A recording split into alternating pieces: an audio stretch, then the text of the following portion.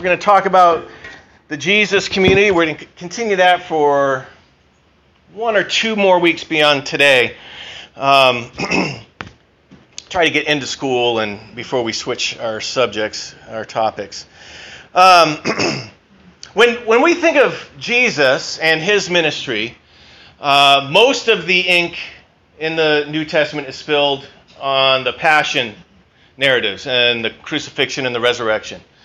But when we think of his earthly ministry, that's a ministry as well. But when we think of all the events leading up to that, you know, before he enters Jerusalem and the suffering and all that, what do we think about the things that characterize his ministry? His love for the people. His love for people. What does he do? Teaching. Healing. Yeah. I mean, it's mostly teaching and healing is what we see there. There's a lot of that goes on. And so we're going to talk a little bit about healing, Jesus' community being the healing community. I've witnessed some healings over the years, some that kind of defy the logic, so to speak. We had early on in that first year, I think we had a couple that joined a Navy couple that joined our launch team very late, just before we launched, and they were getting notices from the doctor that their baby was going to have some struggles growing up. And that was all the reports they were getting. And it put them in a very difficult position on how to proceed with that pregnancy. And then when the baby showed up, it was, it was like all those reports were just not there. I remember hearing from someone else early on as well that was struggling with an illness, and it told us a time where, I think it was celiac or something, and I'd come to this point where there was prayer over this person, and it just went completely away. It was just gone almost overnight. I know that when I came to faith, I was partying a lot, and it was becoming an addiction. The whole kind of, all the routines and everything was addictive. And someone shared their faith with me. I prayed in my dorm room one night, and it was almost like a miraculous deliverance from that. I've had to kind of scratch my way through all the other things I got to deal with slowly but surely. But it was extremely powerful. Now I've witnessed a lot more healings as well. A lot of those through medicine, modern day medicine. People, there are things that happen now that in Jesus' day, they would have had a short lifespan. That just modern medicine, whether you go holistic or traditional Western medicine or which way we go, we see that people recover, and it's an amazing thing. And I think that sometimes because it's something that we're so used to, we write it off as this is science. It's not quite what we see happening in Jesus' day. And I would suggest that when it comes to people's physical ailments, that we see God heal through traditional methods in medicine. We see God heal sometimes in miraculous ways. I believe that does happen. Sometimes when someone's really sick, I think that the miracle and the healing that happens is God takes that person from us. I remember when my father was sick, there's a sense of grief and loss, but there's a sense of relief, and I get that sense from a lot of people that are experiencing a loved one who's been sick for a while, that when they finally go home to God, that they see that as something that's a blessing. Hard, but a blessing. One of the things I've seen probably the most that seems significant to me is we see a lot of, when we look at Jesus' miracles, they all seem to be physical ailments. Yet I've seen lots of healing in the terms of emotional health, mental health. I've seen forgiveness, like Eduardo talked about 2 weeks ago, extended. Marriage is healed. People enter counseling and develop other tools that they need to thrive and to deal with whatever, maybe they're facing anxiety or depression. Relationships that are toxic, that finally come to an end so that someone can heal, that there's a separation that happens so that someone can heal. Families mended, families that have been divided, communities that have been divided, that are brought back together. And that's healing as well. And a lot of those things happen in the name of Jesus, in the power of Jesus' name, so to speak. Amen. I had a 3-year journey. I think that if I had actually gone to an actual doctor rather than the school counselor at seminary, the doctor would have diagnosed me with depression. I had come out of a really toxic church environment, and for the 3 years I was in that church, it probably took me 3 years to recover out of it. And I remember going to a local family diner, Linway. We went to Linway, which, if we had the extra $7.50, we would go there because that's all about extra we had back then. And there was a new pastor that was hired. He was hired for pastor of spiritual development, taught the midweek service. And I remember going to Linway with him. And it was the first time we had kind of spent some time together, and I'm kind of sharing my story about this church. And in those early years, leaving that church, I would tell this story, and I kind of had the jitters telling it. I was so, I don't know what you'd call that. Post PTSD maybe, I don't know. But just telling that story, it had a physical component for me where it was very difficult. And this guy, I don't know what was going through his head. In my mind, because I felt like I was worthless anyway, I imagined the worst, that he thought I was some freak and I was sharing this story with him. But we developed a great friendship. And over those, the next 3 years working out of that and drawing close to God and drawing close to other people, there was healing that happened there for me, and he was a big part of that. And it wasn't so much that he was a mentor. He wasn't older than me. He was younger than me, actually. It was really in the form of we developed a great friendship, and he became my best friend during those years while we were in Ohio. And that was very powerful for us. And they had us over at their house lots of times. We were there when their daughters were born, and that was very powerful. And I sort of want to think about that, because we often think of healing in terms of physical healing, because that's what we see in the Bible. But oftentimes, what Jesus extends in terms of healing goes way beyond that. And I think because of the cultural difference, we don't necessarily see it. So there's this one scene where this woman in this act of worship pours this, she's got tears and she's wiping them off with her hair on Jesus' feet. For her to let down her hair in that society is pretty scandalous, but Jesus affirms that. So in a place where that would normally be shameful and would add to the sense of being marginalized and not being part of the group, Jesus sees that. Jesus welcomes her. I think of Mary and Martha, and Mary is sitting at the feet. That is what men would do with a rabbi. And Martha's very scandalized by this, but Jesus says she's discovered something very valuable here. And we cannot take that from her. He affirms what she does, and that would be a shameful thing. And so there's this sense of she's now being brought into this community, and this healing, this division has happened. I think of the man born blind, and everyone's asking the question, who sinned that this guy's blind? His parents? Him? There's this assumption that there's some deeper thing, and the guy, I love that story, because the guy's like, listen, I don't know, I'm just telling you what happened. Here's what happened. You guys figure it out. I don't,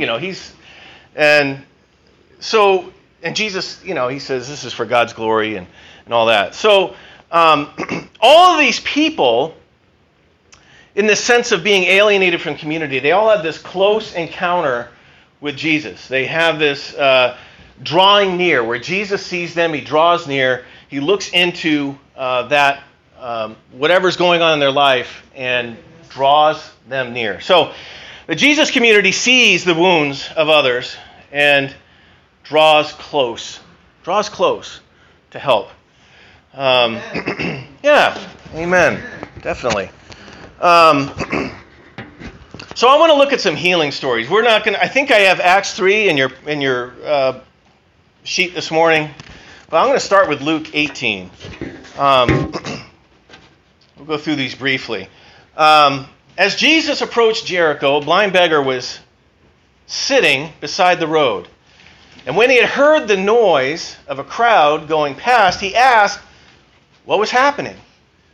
They told him that Jesus, the Nazarene, was going by. So he began shouting, "Jesus, Son of David, have mercy on me." That's a great prayer, a short prayer. If you feel disconnected with God, go for a walk around the block and repeat that over and over. Lord Jesus, Son of God, have mercy on me. And keep saying it until you're focused. And let your prayer, it's called the breath prayer. I use that all the time. It's great. Anyway, he says, "Son of David, have mercy on me." When Jesus heard him, he stopped and ordered that the man be brought to him. As the man came near, Jesus asked him, "What do you want me to do for you?" He asked him. I love that. It kind of seemed like it would be obvious what he wants, but I don't think that's the point. The point is he asked him. Jesus, he doesn't come in forcing, here's what we're going to do. What do you need? And I love that the fact, I think it's in this one or the next one. Yeah, the people are yelling, "Be quiet, be quiet, be quiet." We don't want to be bothered by this. Jesus hears it. I love the senses that you get, the use of the senses in both of these stories. Jesus hears, Jesus sees, or Peter in the next one, Peter reaches out. He hears this man, brings him close. He's outside the city. And so when we read this, we're thinking, okay, he's blind and this is a physical thing, but he's outside the city, and that's significant. He's outside. He's not inside. And I believe in that world, much more so than in our culture now, that with that kind of ailment, he just can't be a full partaker of society. He's left to begging. He's left outside the city. He's on the outside of the gate. Now, part of that's because that's where most of the traffic is, right? That's where the foot traffic is, so that's where you're going to be to get the most out of your begging. But it's significant, I think, that he's outside the city. He's not inside. He's not a full participant in this community. And Jesus hears that, and he sees it, and he draws close and has this guy brought close to him. I was thinking of this movie that we saw recently called The Sound of Metal. Has anyone seen that? So it's this drummer and this, I don't know how you describe that music. It was pretty harsh. But he starts to lose his hearing. And most of that movie is his journey to try to get implants. And the tension that you feel in the movie is, does he really need that to be a full human being? Does he really need that? And in our world, it's very different. People with these kind of handicaps can thrive in our society. But in this one, we're not only seeing the physical healing, we're seeing the separation from God's community, God's kingdom. And Jesus asks, "What do you want me to do for you? What do you want?" And I love the simplicity of this. He doesn't want peace in the Middle East. He said, "I want to see. I want to be able to see." Jesus said, "All right, receive your sight. Your faith has healed you." I love that. His faith has healed him. We often think of Jesus healing him. His faith has healed him. And that's a whole can of worms of theological discussion right there. Instantly, the man could see. And he followed Jesus, praising God, and all who saw it praised God. And I love that ending because there's this ripple effect where he's praising God, God is glorified in this, but it spreads. It spreads into the community, and everyone else who sees it is like, wow, this is, and God is praised on a much larger scale. And so I think that we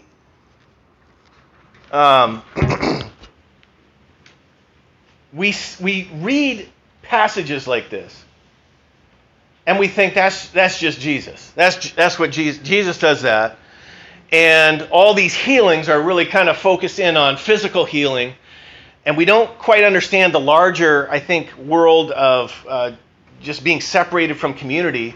And now we are at a spot in our world, in our medicine, our understanding, psychology, sociology, and medicine, that separation can happen on different levels, not just physical, but our alienation from one another and the issue of mental health.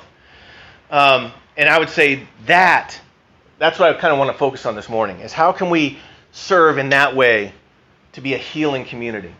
And I think it's easy to say, oh, that's Jesus. But Jesus says, you will do greater things. And so we turn to Acts 3, because we see a very similar story, only it's not Jesus. It's Peter. And this is what's printed. It says, Peter and John went to the temple one afternoon to take part in the 3 o'clock prayer service. So these early Christians are Jewish. They're still going to temple, and they're still going through prayer, the regular prayer routine that they had before becoming Christians. And they're Christians. They worship Jesus, the Jewish Messiah. As they approached the temple, a man lame from birth was being carried in. Each day, he was put beside the temple gate. And again, you have this issue of he's at the gate. And when we see the mention of temple, this is worship. This is an issue of worship where we gather together and worship and ascribe this worth to God, that God is our source of life. And he cannot partake in that. He's outside the temple. This is considered the house of God. This is where the place where God dwells. That was their understanding. If we want to go where God dwells, we got to go there, and he can't get in there. And so there's this issue of separation. And that's huge. That's huge. This guy cannot participate like others can. He was outside the temple gate. He was being carried in. Each day he was put beside the temple gate, the one called the Beautiful Gate, so he could beg from the people going into the temple. And when he saw Peter and John about to enter, he asked them for some money.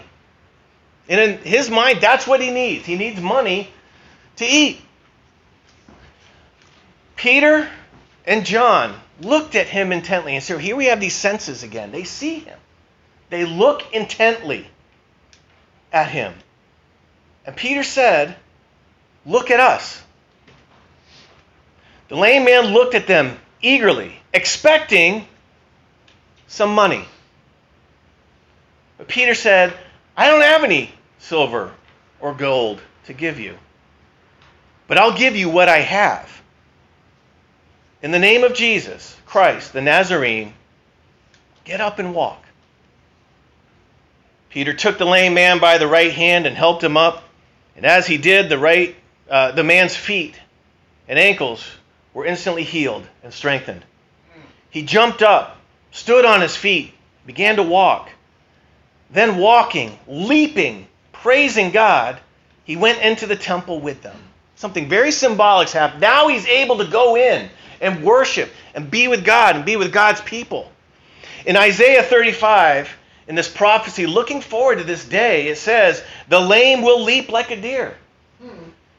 And those who cannot speak will sing for joy. Springs will gush forth from the wilderness, and streams will water the wasteland."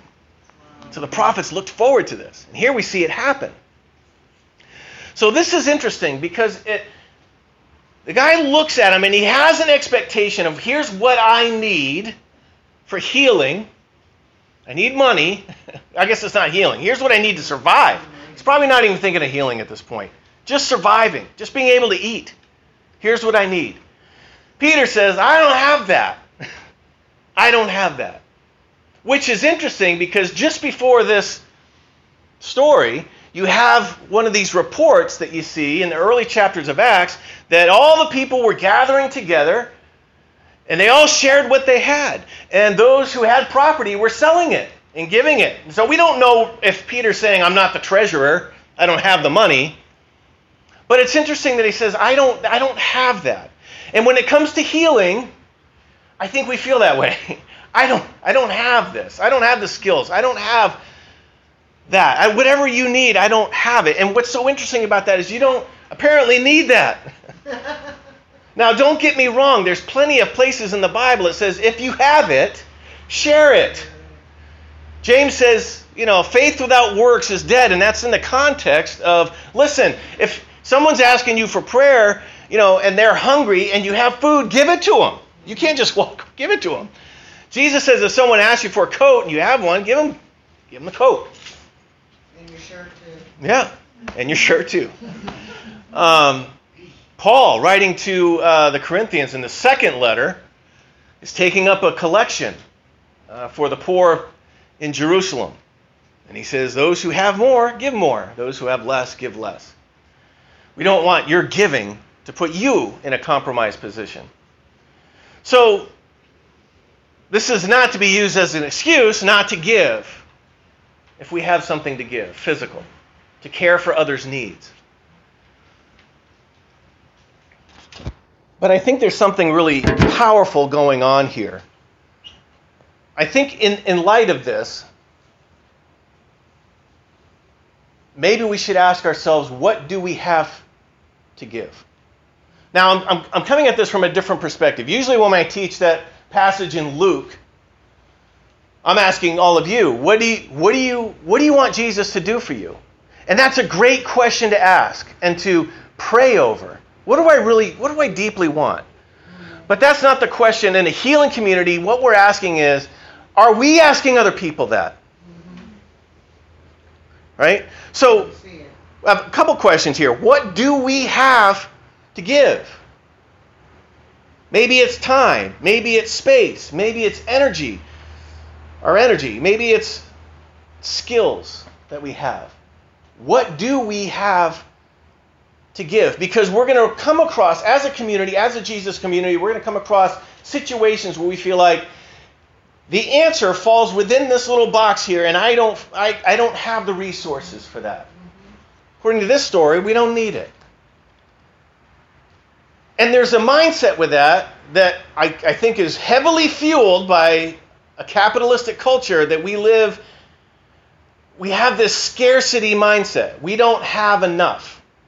Our economic system's built on that. It's called advertisements. Right? You need this. You need this. You need something new, better, faster, stronger, bigger, whatever. And Peter does not have that attitude. He sees a need. He sees it. He says he looks at it intently. He sees the need. He reaches out.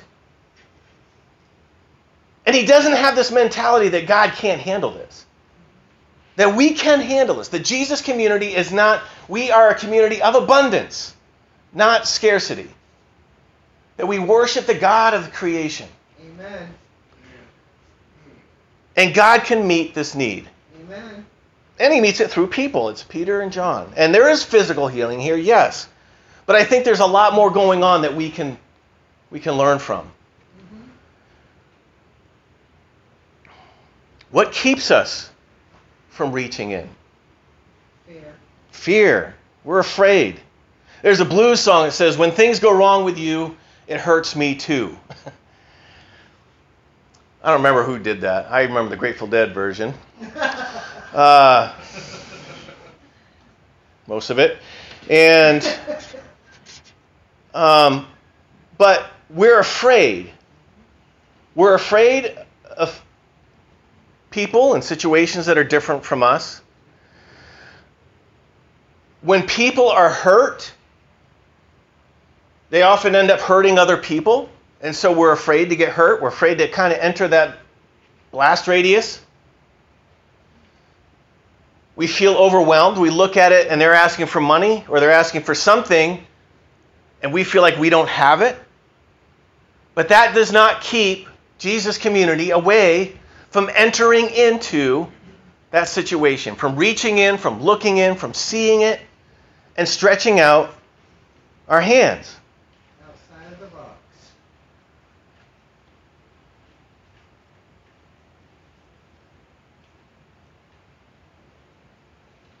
And so, is that enough? Is it enough to be able to see and to reach in? That seems too simple sometimes. This goes back, the answer I think to that question goes back a little bit to our series in shame that we did years ago that was so powerful. At least it was powerful to teach most of it. There's something that happens neurologically. I mean, it can be, scientists have discovered this. That when we enter in and we see the story and we hear it, when we experience someone's story and we're able to be attentive and not on our phone or zoned out, that's okay. We get zoned out sometimes, that's fine. But when we are attentive to the stories of other people, something neurologically happens in that connection that helps facilitate new pathways toward healing. Remember Zoe teaching on this as well. It's extremely powerful. And so when I think about those 3 years, if I'm honest, what happened is I found myself in a community with people who were willing to hear my story and go into that story with me. Right. And so, the bottom line moving forward is, as the Jesus Community, I believe we have to be asking, what do you want? What do you need? And when, again, the purpose of this series was to think about how do we make the church a unifying place in a world that's been so divisive of late.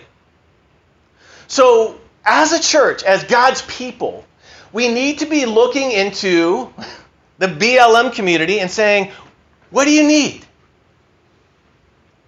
The LGBTQ community and saying, what do you need?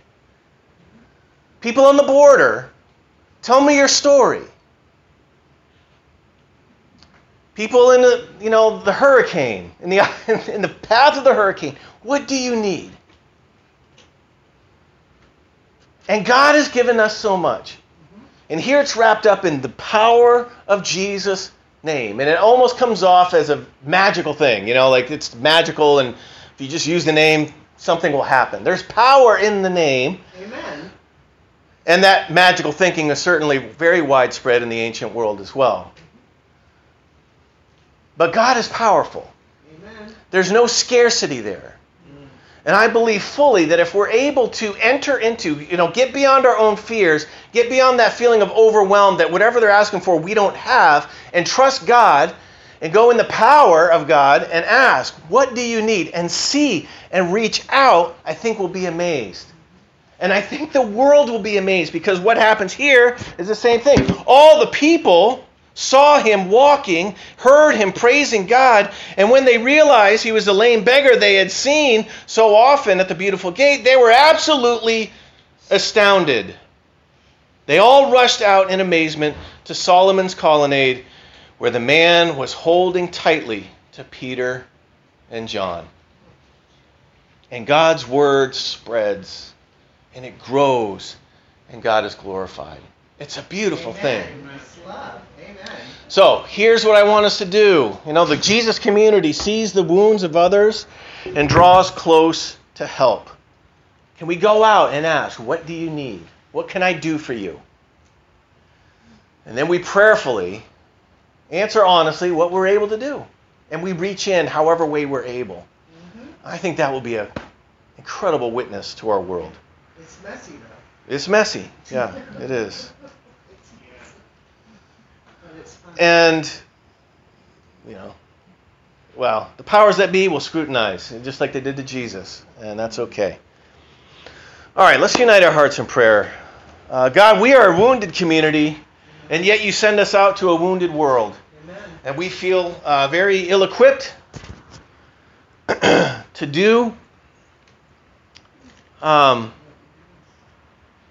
do what you've asked. We have a hard time believing that we will do greater works than you.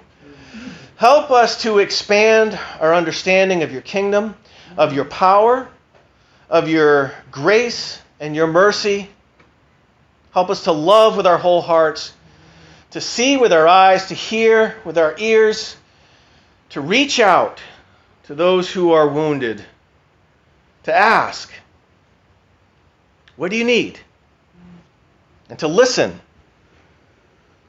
to let our stories connect. The story of God in our lives, the story of other people.